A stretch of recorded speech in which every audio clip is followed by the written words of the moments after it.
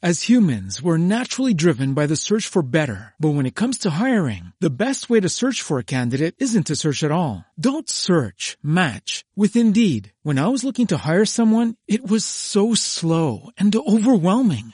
I wish I had used Indeed. If you need to hire, you need Indeed. Indeed is your matching and hiring platform with over 350 million global monthly visitors, according to Indeed data, and a matching engine that helps you find quality candidates fast. Ditch the busy work. Use Indeed for scheduling, screening, and messaging so you can connect with candidates faster. And Indeed doesn't just help you hire faster. 93% of employers agree Indeed delivers the highest quality matches compared to other job sites, according to a recent Indeed survey. And listeners of this show will get a $75 sponsored job credit to get your jobs more visibility at Indeed.com/podcast. That's Indeed.com/podcast. Terms and conditions apply.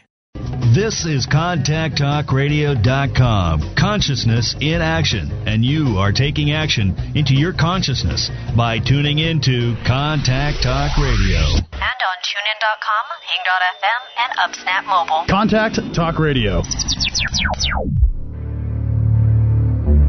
Conscious Shift with Julianne Turner brings insights from leading voices and visionaries across the globe to guide and inspire you to create your own conscious shift into your true power and singular greatness. Through her expertise, author, speaker, and social innovator, Julianne Turner, a world authority on the creative process, guides you to discover how to consciously create the life, work, and world you most desire. And now, here's your Conscious Shift host, Julianne Turner. Welcome, everyone. This is Julianne Turner.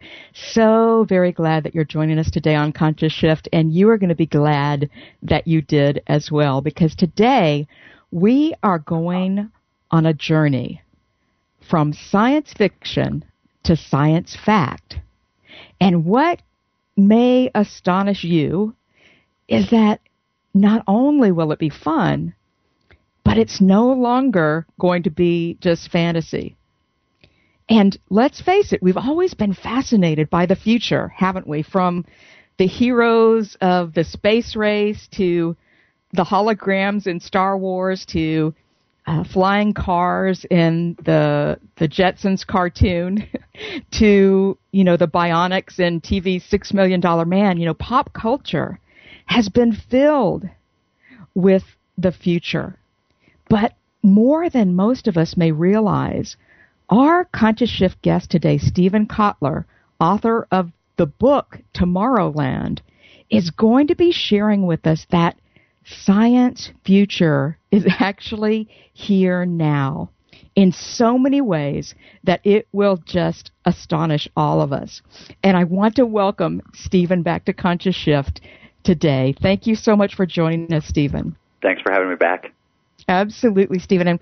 And our listeners all across the globe may remember that you are, a best-selling author, an award-winning journalist, and also, in your own right, an expert in human performance in the flow state, which we may talk about, if not on this show, on another one soon. But your book, Tomorrowland, really is about how you've discovered and really searched out and reported on these beyond disruptive technologies all across the globe that are already in action, if you will. And so I wonder if we could start out and talk about, how your imagination was sparked by this, how you were kind of, your hair was blown back, if you will, by maybe even start with the X Prize and how you and Peter Diamandis for sure kind of connected on that. So this was back in the 90s, and Peter Diamandis, who became my partner, and I co-wrote Abundance and Bold with, it was the very first time we met, and he had just created the X Prize, which was the private race into space, right? It was $10 million for the first person or team of people who could build a private spaceship that was capable of going into space twice in 2 weeks.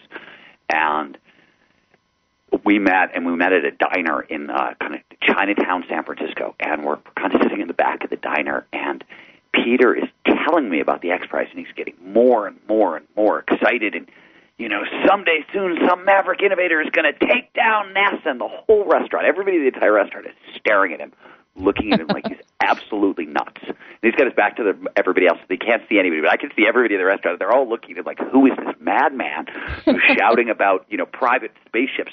And I'm looking at him, and I actually had the exact opposite reaction. That's what I noticed. I had just spent a month in the Black Rock Desert with a bunch of people who were trying to drive a car through the sound barrier, and they succeeded. And everybody, it was all aerospace engineers, and they had told me the entire month long, driving a car through the sound barrier is harder than putting a person into orbit or into space. And I had heard it for an entire month. So when Peter was saying this stuff and everybody thought he was crazy, I'm looking at him and I'm thinking, oh, my God, he's right. This is going to happen because I know we just drove through the sound barrier, and I know that's harder.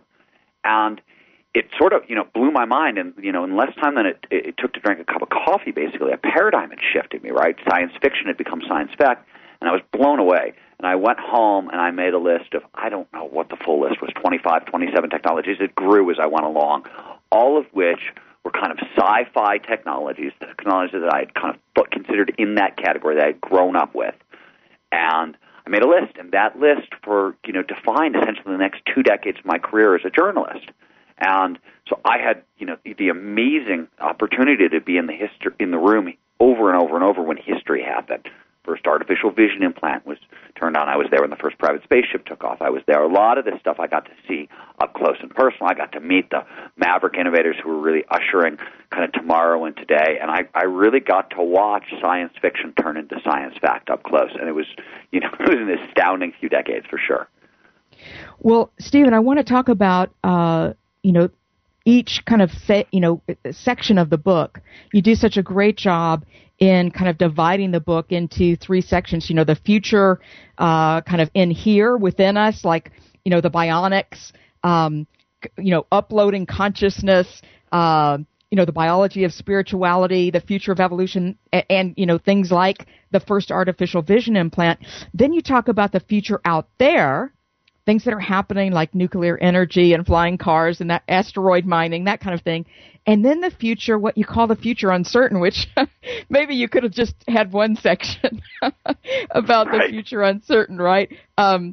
Life extension, stem cells, hacking DNA, the future of birth, those kinds of things. I want to touch on each one, but I wonder if we might just take up, almost like a sacred pause here to say, is this journey that you've taken, being present for these breakthroughs and really being with these visionaries, what had informed you and Peter when you see such hope, see such abundance potential for our future? Well, it's obviously incredibly exciting, and this was the same content. There's different stuff in Tomorrowland, but, when we wrote Abundance, one of the reasons I was confident writing a book about how the world is getting better at an astounding rate is because I had witnessed it up close and personal. In Bold, right, we took it sort of the next step, which is, hey, wait a minute, this technology is just accelerating radically quickly, and it's going to, this is how any entrepreneur can get involved. It was a playbook. It was an action plan. And then Tomorrowland sort of is the next step in the chain, which is not only, hey, science fiction is turning into science fact, but I'm widening it out and I'm saying, look, this is having a massively disruptive impact on culture, and not in the way that we have been talking about. Like what is happening where science fiction and science fact are kind of turning into, becoming reality. It changes where it's starting to hit us is very, very deep in kind of who we are and what it means to be human. And it's a very, very fundamental shift.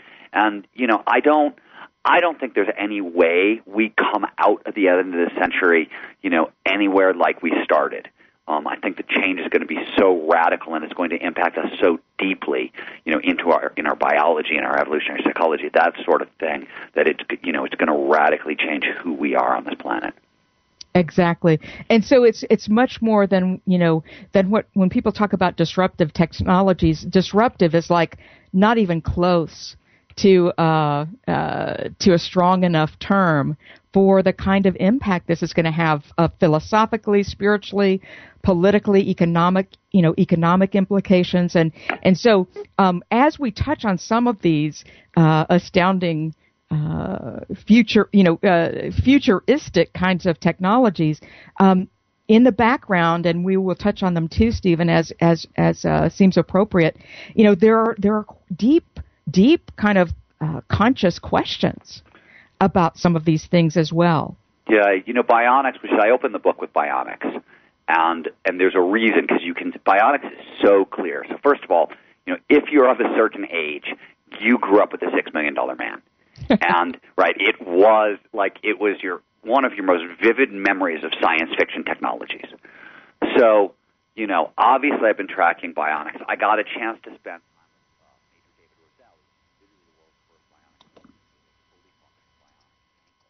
And, the crazy story is the day I met him, we were in Boulder, Colorado, and it was a cold, rainy winter day. And the streets were slick, there were snow drifts, there were water puddles, and we're walking and we're talking, and we're in a really animated conversation, and we come to a 4-lane street. And there's traffic flying back and forth, and me, the able-bodied guy, does what anybody does when you come to a busy 4-lane street. You stop.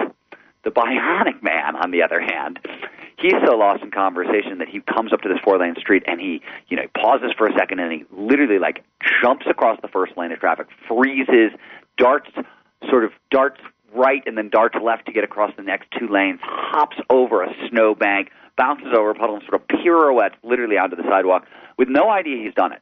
None whatsoever. Oh my he's gosh. just talking to me, and he's caught up in conversation, and he's just crossing the street.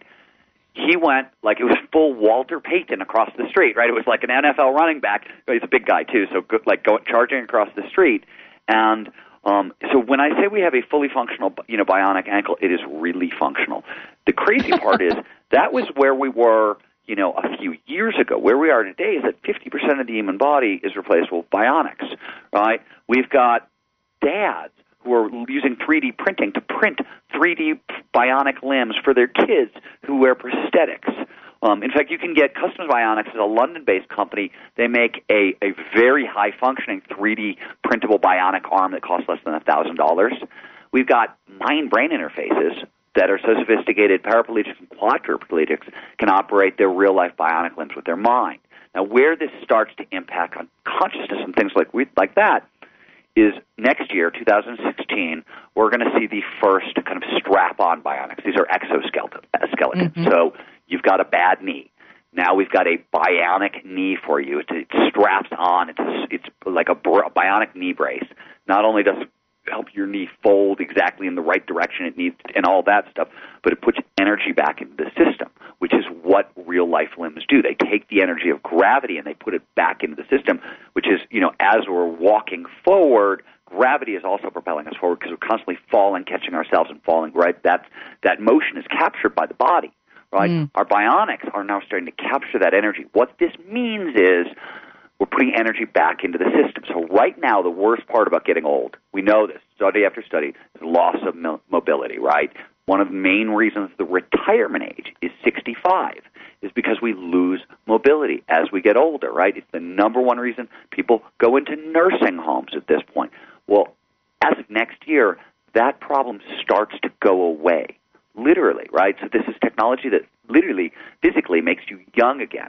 Now, at a society-wide level, right, this is going to shift the retirement age, among other things, because people are going to be able to work longer and longer and longer, and they're going to want to work longer and longer and longer. At a deeper conscious level, we have been getting old and dying and losing control of our limbs and losing use of our limbs since we have been life on this planet, right? It is a standard part of any life cycle, any organism, right? We lose function as we get older. So my argument is essentially we think we're building new bodies, right? We think of replacement parts or strap-on bionics, new bodies, but I think we're going to end up with new minds as well. I think this kind of intervention is so fundamental and is so contradictory to what kind of evolution hardwired us to expect and anticipate that it's going to really change the way we think about the world. And Stephen, as you've explored this and you've witnessed this, do you have a sense, just an initial sense of how you think this consciousness is going to change? Do you have any sense of that yet? It's a great question. It's interesting. Nobody's asked me that yet. It's a fantastic question. And no, I actually have no idea. I really, I could default and sort of pat it with science, which is to say, hey, look, the brain is a really complex system, and what we know about complex systems is when you make small changes in initial conditions, you get huge changes in outcomes. I think what we're seeing right now are the small changes in these initial conditions. I think some of this stuff is still too new, right? And I think when this stuff actually starts happening right now, it's science fiction turning into science fact. In a couple of months, couple of years, it's every day. We're not even going to notice it. That's the other thing. Not really in the book, but there's a lot of sci-fi technologies that turned into science fact without anybody noticing, right? They're just kind of incorporated into our lives. Ray Kurzweil famously made this observation about artificial intelligence. He said one of the reasons we don't notice artificial intelligence is because every time we get something that looks like artificial intelligence, we call it something else, like an ATM machine. Right? A talking ATM machine is a really crude AI, right? But we haven't done it that way. We haven't thought about it that way. I think when to start looking at the shift, it's got to kind of work its way into culture a little bit more. Well, you brought up a kind of one of the central pivot points or central questions, right? Is not just the body, the bionics for the body. Let's take that shift, that kind of Kurzweilian shift, if that's a word, toward, artificial intelligence and, actually being able to work with the brain and the mind. And, Kurzweil really helped us kind of look at the science fiction of Terminator, the idea of Skynet and the singularity, of human consciousness and machine technology coming together. What have you seen in that realm that even surprises you? Well, the article, there's a section in Tomorrowland where I talk about mind uploading, and this is something else that Ray talks about. Mind uploading is the idea that there's going to come a point that we can record our lives and store that recording, or store the recording of the brain on silicon. We can store ourselves and our lives and our personalities on silicon. It's a kind of, silicon-based immortality. And it's known as mind uploading. And it sounds, and it is, I think, in the book, I think it's the most far-reaching technology there. It's the one that's the farthest out. But the weird thing is, I started looking at it back in 2000 because a British company, actually a division of British Telecom, their big research arm, was looking at this seriously. And the really crazy thing is, at that point, they had a very scaled-down version of this. They said, hey, wait a minute. We're going to try to record all the input of our senses, all the 5 senses, and then we just need, a powerful enough kind of computer in the middle that can translate these signals into experiences, and then we need a playback device. And we will have, their idea was, can we build a technology that so records the life of the mind of a Beethoven or a Richard Feynman or an Albert Einstein, so that when these great geniuses die, we can have a record of how they thought, actually, which is really interesting because, a lot of these people, Feynman, for example, was famous for his kind of wild intuitive leaps. Their argument is you could then get inside his thinking and actually come to understand, make those own leaps yourself, sort of an educational idea. So all of this sounds cuckoo, except that back in 2000, we already had all the recording devices that for the senses. They could already do that, right? They were trying to blend them into a singular device, but we kind of had the 5 things. The computer, that was just a matter of kind of exponential growth charts, and sooner or later it's going to be powerful enough to kind of take that sensory input and turn it into, process it into experience. And a playback device they were waiting for was a robust virtual reality device, which, with the next iteration of Oculus, right, not the version that Facebook paid $1 billion for, but what it's going to look like after they put $1 billion into it, right. You've got the complete system. Yeah. Right now, maybe this will not actually produce consciousness, right? But their date for this, they think it will be done by 2025. Ray Kurzweil has famously said, hey, look, machines, humans, we're going to start blending in 2045, so this should, come of age then. But where this gets really interesting, right, to me, is once again where it's going to start impacting culture, and I like to talk about religion here because if you look at kind of all 5 of the world's major religions, right, they use thread of the hereafter, what happens next, to kind of shape behavior in this life. So what happens to theological morality in the face of technological immortality? It sounds like a crazy question, but looking at where mind uploading is and looking at the exponential curves underpinning the growth of technology, it's not outrageous to say, hey, whoa, sometime this century, this is a question we're actually going to have to answer for real. And that's what that's when you start, that's why I said this stuff isn't yet in culture, right? We're now starting to undermine kind of fundamental religious beliefs. And once that starts to spread into culture, culture's going to, our world's religions are going to assimilate it, not assimilate it, break apart, splinter, become something new. I think it's, I think we're looking at kind of the beginning of a lot of new religions is what I think we're looking at. Yeah, it's very clear, as you paint this picture, Stephen, that our consciousness has to catch up. And I think that's why, when I ask you that first question, it's like, I'm not surprised that you hadn't assimilated even from your deep investigation an answer to that yet. What kinds of shifts may come, because it's almost too early to tell. What I loved about what you said, Stephen, was you just described that there, this is upon us, a company that has the technology to have these reading devices to mirror our five senses, the computer capacity to accomplish this kind of uploading technology.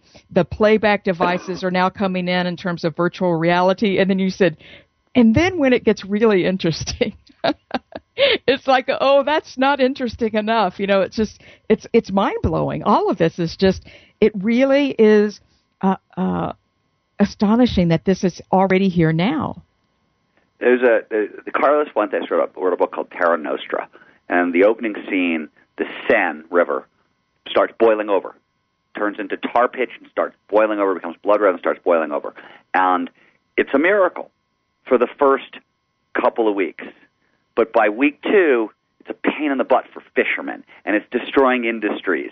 And his point is, the miraculous becomes the everyday very, very, very quickly, right? Which is the interesting thing. So, I've been around these technologies for so long, so they're everyday to me at this point, and it's the next step out that I'm looking at and going, oh, well, that's really weird. You thought this was weird? Exactly. Well, before we close, I may just put that question aside. What's the really weirdest thing that you've ever heard of? We'll save that one for nearer the end of our conversation. But what you're talking about, Stephen, too, I wonder if you have a sense about this. One of the things about humanity is that we do seem to assimilate things really quickly. The things that were astonishing yesterday, societal shifts. I mean, we look at Caitlyn Jenner, and this whole concept of transgender and all of this. There's been a sea change in the exploration, the dialogue around that, and we seem to assimilate things quickly as a society in general. And things that yesterday were unthinkable or unheard of can become everyday really quickly. Are there some places in your exploration where you've been amazed at how quickly some of these technologies became, normal? Yeah, I have.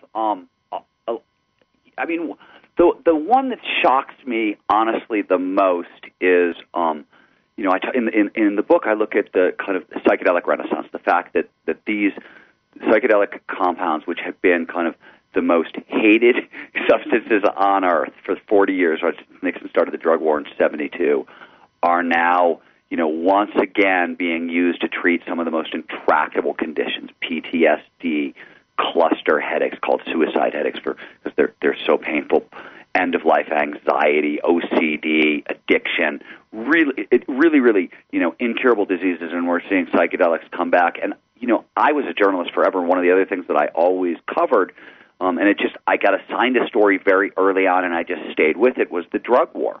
So I got to watch kind of the psychedelic revolution from, when there was no research whatsoever allowed in the United States to, oh, wow, this guy named Rick Strassman is doing this very strange experiment, at the University of New Mexico, sort of hidden away, to, oh, my God, this stuff is at Harvard and Johns Hopkins and really prestigious institutes. And I also got to see kind of the cutting edge of the cutting edge, sort of what like the psychedelic underground therapists are doing, where it's not, where they're using multiple drug protocols and they're taking really aggressive, attempts to treat really, really difficult conditions. And so, I saw the above ground stuff, what's becoming legal now and normal, and the cutting edge of the underground, and seeing where we started, and seeing how vicious the drug war was and how many people died and how many people went to jail, and watching kind of researchers persist against, the most outrageous odds. You would have never bet on these people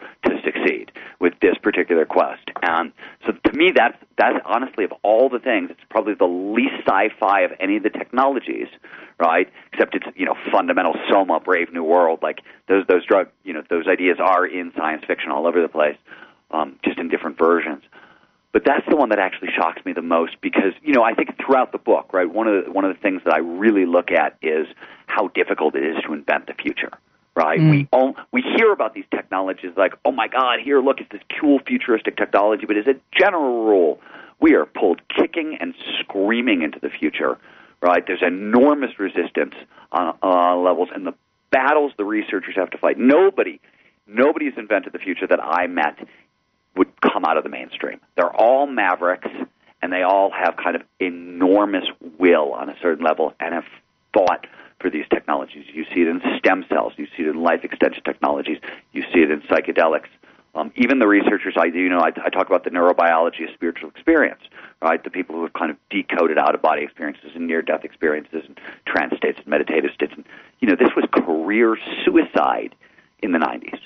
And they did it anyways and persisted, and the technology caught up with it. And suddenly, we've gone from, hey, you had an out-of-body experience, you must be crazy, we should lock you up, into, oh, my God, we know the exact brain mechanism that produces that experience. Turns out everybody's hardwired for these experiences. We've now got technology that can trigger these experiences. And, the researchers who drove that forward were incredibly brave.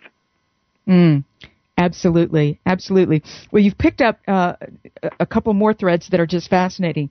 We're going to take just a very quick, breathless break here, and then we're going to come back and pick up on that thread, Stephen, if it's okay, just a little bit about what you were talking about in terms of the spirituality and what scientists are learning about that kind of consciousness and triggering that kind of experience.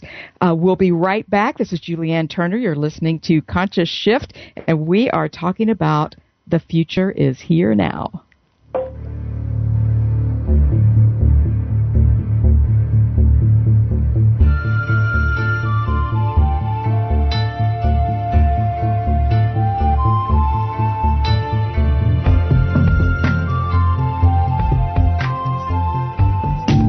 If you love the voices and visionaries shared here on Conscious Shift with Julianne Turner, from spiritual guides like Marianne Williamson, Barbara Marx Hubbard, and Don Miguel Ruiz, to creative sparks like Julia Cameron of The Artist's Way, and inspiring business gurus like Seth Godin and Daniel Pink, then you'll love being able to grasp their wise guidance and apply their step-by-step wisdom to the new Conscious Shift Notes Action Guide series, a version of Cliff Notes for each Conscious Shift show.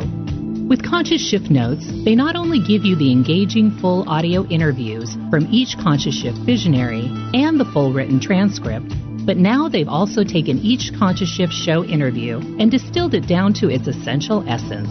So you get each Conscious Shift show summarized on just a few colorful visual pages with bullet points, highlights, and key quotes, so you can grasp the key points at one glance. Want to know the best news?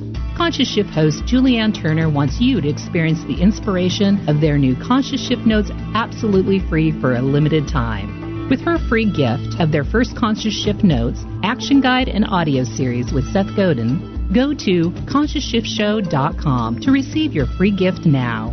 In your free gift, Conscious Shift Notes said, multiple New York Times bestselling author and creative visionary Seth Godin shares in detail exactly how you can discover and profit from your own unique genius and start doing what really matters to you and to the world. Your first step is to go to ConsciousShiftShow.com right now to receive your free Conscious Shift Notes, action guide, and audio, along with their Conscious Shift Show updates from their growing global community of fellow visionaries. Most important, you'll also get to see how you can access all their Conscious Shift Show wisdom in their brand new Conscious Shift Notes collections around transformational topics they've shared, like prosperity, life purpose, creativity at work, transformational leadership, and many more. In fact, their first Conscious Shift Show Notes collection on prosperity is available now and includes Marianne Williamson on Law of Divine Compensation, Julia Cameron on A Prosperous Heart, Dan Pink on To Sell is Human, and Adam Grant on Give and Take, How True Leadership Starts with a Giving Mindset, and much more. Go to ConsciousShiftShow.com right now to claim your Conscious Shift Notes, action guide, and audios to guide you step by step to make your own conscious shift into your true greatness today.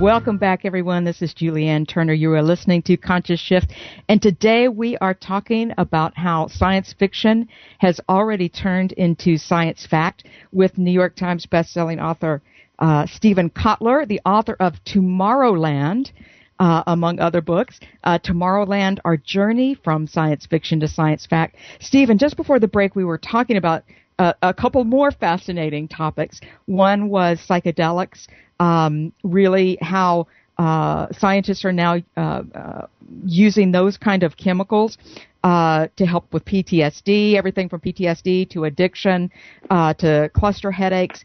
And so what came to mind for me, and I just want to touch on this because I think many of our listeners may be wondering about this, as long as we've been kind of mixing pop culture with science fiction, and that is this idea of nootropics, of kind of the limitless, if you've seen that movie, the Limitless pill, NZ48 pill that you could take, and it's a brain-enhancing drug that just, that kind of feeds into that idea of, if we're only using 10% of our brain, then this takes us to 100%. What do you see, and what's your sense of the future and the timing for that? I take a contrarian view here, and this is a question that comes up a lot in flow research. People want to know, when can I have flow in a pill? And the issues are twofold. The first is that to really have the impact we want to have, we need to alter neurochemistry.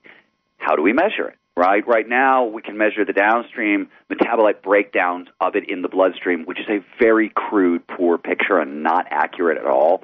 But even if I could measure neurochemicals at the ion channel level, I have to put the sensor so deep into your brain to do so. I can't perform the operation. There's no ethical way to perform the operation, and we'd have to do it on so many tens of thousands of people. How would you do that study? So I don't see the research happening very, very quickly, and I also see in all the other domains that surround it other interventions, technological interventions to change our brain states and our consciousness that are coming online now and are very, very useful. So I think some of the driving force behind that is going to go away. I think, this is sort of what had the life extension movement got started. It got a lot of press. A lot of the early work was kind of hormone replacement, steroid things, steroid precursors, whatnot. There's money to be made in those kind of performance supplements. It's gone into brain supplements, and I just don't think we know. And the other side of it is what we know from medicine. More and more, the frontier of medicine is individualized medicine, N-to-1, right? Drugs for one person. The frontier of cancer drugs right now is N-to-1 drugs, making drugs for everybody individually. Why? Because every cancer is individual. More and more, it seems like everybody is individual. And what a lot of the research into these substances show is what works for me is probably not going to work for you. And moreover, a lot of the stuff that seems to work only works for a very limited time. The body gets very used to this stuff very, very, very fast, and it doesn't seem like megadoses work, and megadoses can really screw you up with some of these supplements. Exactly. So the net of it, at least right now, is it's a very experimental and individualized kind of crapshoot.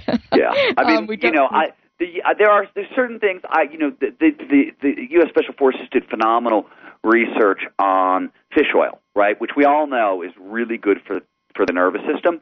So there's stuff out there where I'm like, absolutely, this makes a ton of sense. But there's so much of this stuff is very gray area. Right, and the long-term effects are so unknown. It's a very dangerous to experiment on oneself, I would say. And we could talk about this. I'm sure we could fill a show with just this topic. But thank you for giving us that perspective on that, Stephen. And flowing right out of that, using the word flow, you were talking also just about before the break about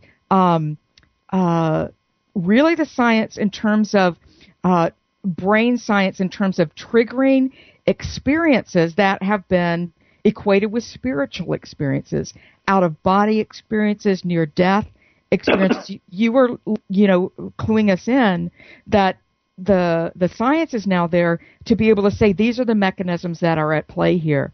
Now, can you tell us a little bit more about what you've witnessed about that, and what are some of the questions that the philosophical questions that are being raised?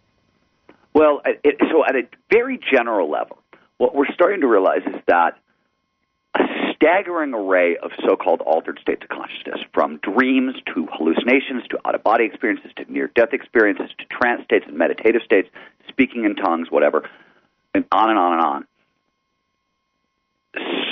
The same sort of things are happening in the brain. Parts of the brain are turning on, others are shutting off, signals are being tuned accordingly, but they're very similar systems, right? There's a giant overlap between what happens to your brain on psychedelics, for example, and what happens to your brain, during profound meditative experiences, and what happens to your brain when you're dreaming. There's a big overlap there, right? And in probing this, we've started to realize that, first of all, far from kind of anomalous experiences, everybody's hardwired for these experiences, which explains, by the way, when Gallup did a survey, they found that 20% of the population has had either an out-of-body or a near-death experiences. These experiences are very common, right? Paranormal means outside the bounds of normality. It turns out these things are very normal. Right. We're all hardwired to have these experiences. And, what it really says is, look, there's this entire upper possibility space of human experience that we don't know a hell of a lot about, right? We had different names for this over the years. The Greeks had the best name. Our word ecstasy, right, if you can get past the club drug references, comes from ecstasis, the Greek word ecstasis, which essentially is to go beyond. It's the act of getting out of your head, literally. And we're developing a whole range of kind of, we're starting to explore the ecstatic, understand the ecstatic, and be able to create technology that can reproduce these experiences, which is where it gets really interesting. It does. It gets interesting, and philosophical questions, are inherent in that. Yeah, I mean, one thing I do want to say, because you asked the philosophical question, and let me give you the philosophical add-on, which is, we know a great deal at this point, and atheists are very quick to seize on this and use it as, proof that they're right? Hey, these experiences, we understand them mechanistically. For the most part, there are a couple of big questions still, but for the most part, we understand the mechanism, understand where they're coming from. So, clearly there's no God, or whatever you want to call that, right? And I am mostly agnostic, and I lean very heavily towards the atheist side of that equation, but, it doesn't take a rocket scientist to look at it and go, hey, wait a minute, every experience is mediated by the brain. That's what we know. So all we're saying is, our experience of this so-called divine or ecstatic, is mediated by the brain. That's totally normal. It would be really weird if it wasn't, right? Like, that would be proof that maybe this wasn't going on, but it's not proof either way of any of the bigger philosophical questions. It just says, hey, the same mechanism that, the universe used to create life seems to be creating these so-called mystical experiences, right? The same biology. Exactly. Stephen, thank you so much for sharing that and articulating that so eloquently. I couldn't have said it better. And that's really so fascinating, right? Yes, we understand the technology. We don't necessarily, we can't say definitively what the source is. But we're managing, what's really great is we're managing to turn mythology into technology, right? That's what's really important here. And what it's allowing us to do, because the other side of this coin is we've also discovered these so-called spiritual experiences, psychedelic experiences, flow state experiences, etc., meditative kind of trances, whatever.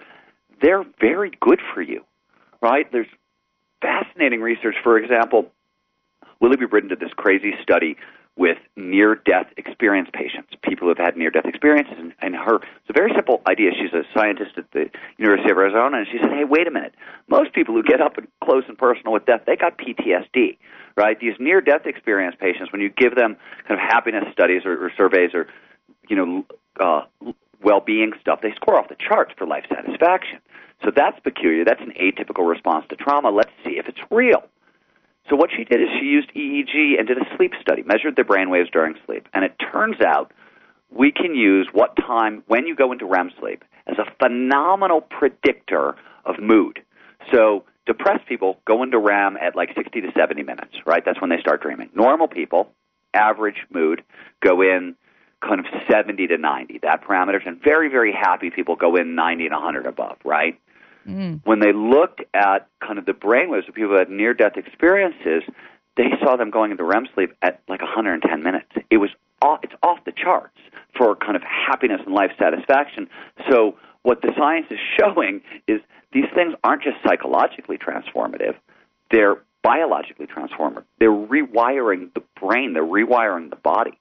And that's, not that the idea that spiritual experiences are good for you is new, right? That's a fairly old idea, actually. Right. But it's one for the past 300 years that we've looked at with considerable suspicion, right? And I still cringe at the word spiritual. I don't know what it means, and it makes me really uncomfortable, but it describes a class of experience that, that we wanted to label as, otherworldly. It turns out they're not. But the crazy part is, they are actually transformative. These literally are transformative experiences. Exactly. And so it is, isn't it interesting, over the last decades, over the last centuries, science continues to explore the underpinnings of spiritual concepts, spiritual ideas, and they keep kind of interestingly matching up to be positive, to be good for us in that way. So there, as you said, Stephen, it raises interesting questions, but it doesn't really. The questions still remain. The consciousness questions still remain, and it's fascinating to explore this and be open to exploring it.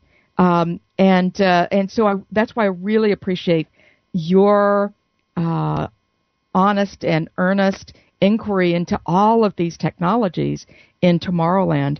And again, we've just scratched the surface. I would love to touch on just a couple of others that just to give people a little bit of an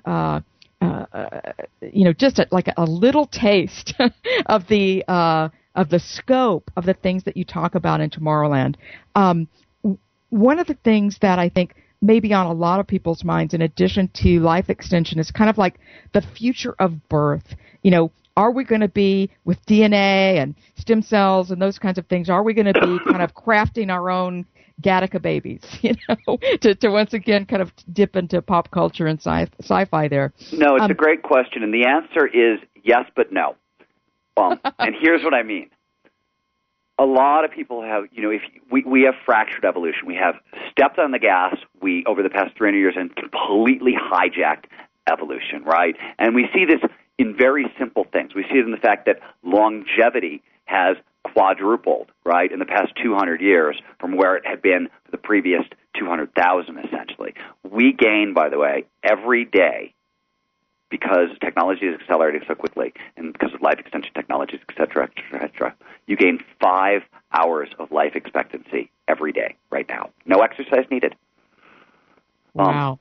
So, that at a genetic level, this is also, as Juan Enriquez from Harvard has said repeatedly, this is kind of the decade that we take control over our genomics, right? He says this is the end of our species. Homo sapiens, we're going to become, what's his word for it? Homo evolutus, which means the first hominid to take control over their evolution.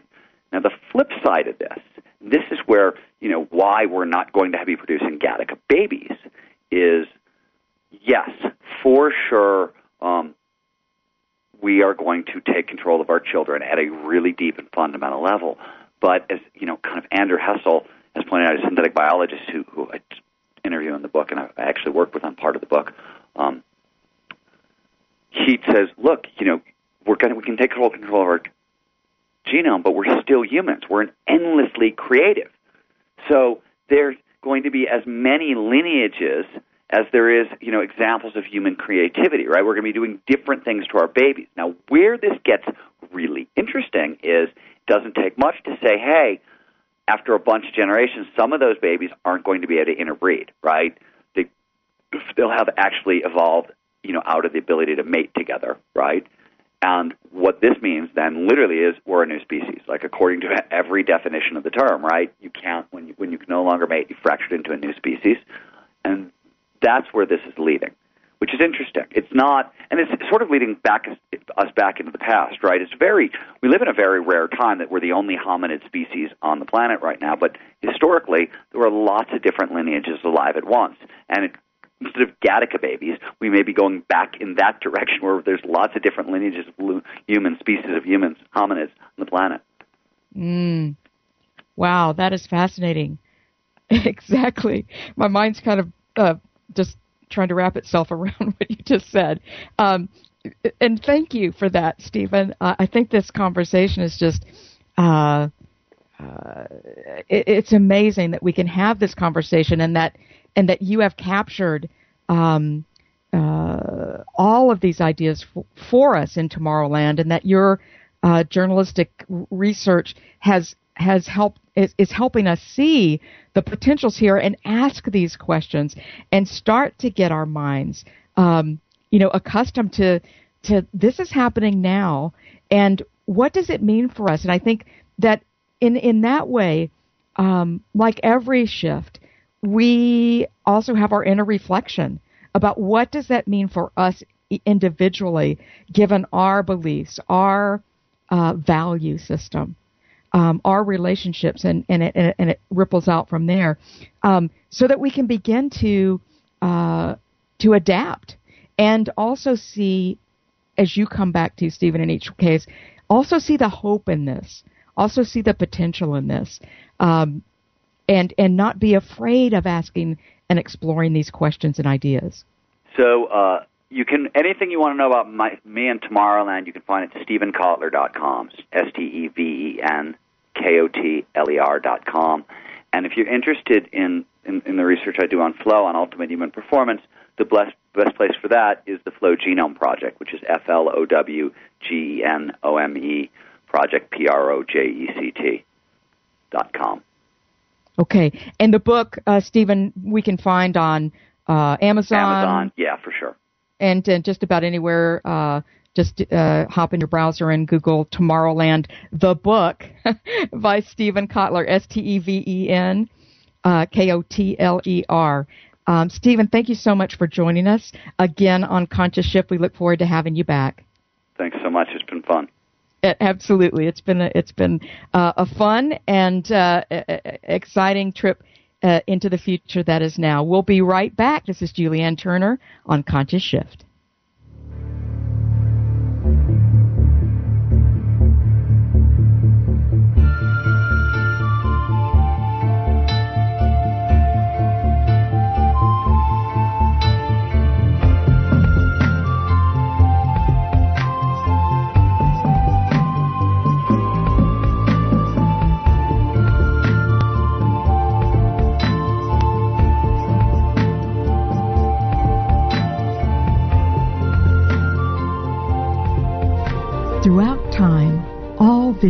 visionaries, sages, and thought leaders have used a pattern of thought, an archetype of creation, to think dramatically differently from everyone else. In fact, these visionaries begin with an entirely different worldview that enables them to see beyond what is to what can be. The good news is that we can adopt the same worldview, literally a different thinking system that all world changers throughout time have used, a profound and practical and profoundly different sequence of thought for the 21st century. This universal thinking system was discovered and is now revealed in a revolutionary book called Genesis of Genius. Genesis of Genius, written by Conscious Shift host Julianne Turner, is a full-color step-by-step visual guidebook to guide you to use this success system to discover and profit from sharing your own unique genius. Genesis of Genius, Julianne Turner's life work, and the foundation of her unparalleled success, guiding thought leaders and emerging visionaries across the globe to make both significant income and world-changing impact, is already a bestseller on Amazon and is now available to you at genesisofgenius.com. And for a limited time, you will receive $180 in special bonuses, plus an exclusive quick start guide, all available to you today when you buy your copy and register at genesisofgenius.com. This is your moment. Let this be your turning point, and let Genesis of Genius be your guide on your quest. Now is the time to come awake and get out of the loop of busyness and into the leap of your true greatness. The world is awaiting your brilliance. Visit genesisofgenius.com now and step into your greatness.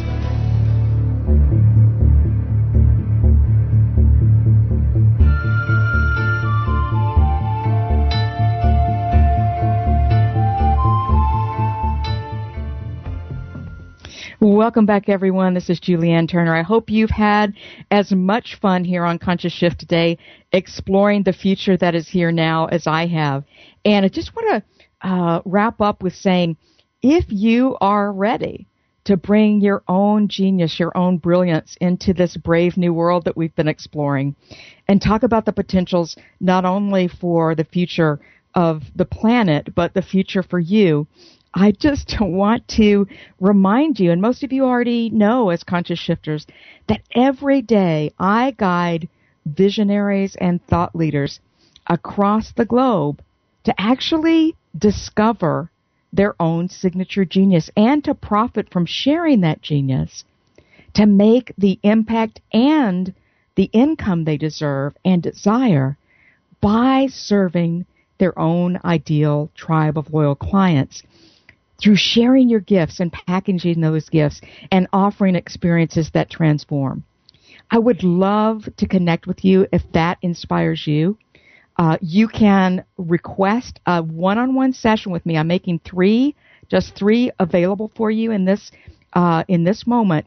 Just go to geniussession.com and you can request a one-on-one complimentary session with me. I'm only making 3 available, but I would love to talk with you if you're inspired to get into your own conscious shift into sharing your genius with the world. This is Julianne Turner.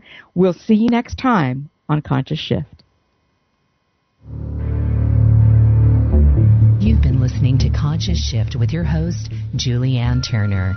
If you're ready to make your own conscious shift to awaken the power and singular greatness already within you, Julianne is your expert coach and trusted ally, your passionate professional guide to create your highest purpose, profitability, and potential in your life, work, and world. Just go now to Julianne's website, www.creatorsguide.com, and fill in the special pop-up. You'll instantly receive free access to invaluable resources and bonuses that will guide you forward. That's www.creatorsguide.com. Just go there now and fill in the special pop-up. Now is the time to shift into your greatness. Okay, round 2. Name something that's not boring. A laundry? Ooh, a book club. computer solitaire, huh? Ah, sorry, we were looking for Chumba Casino.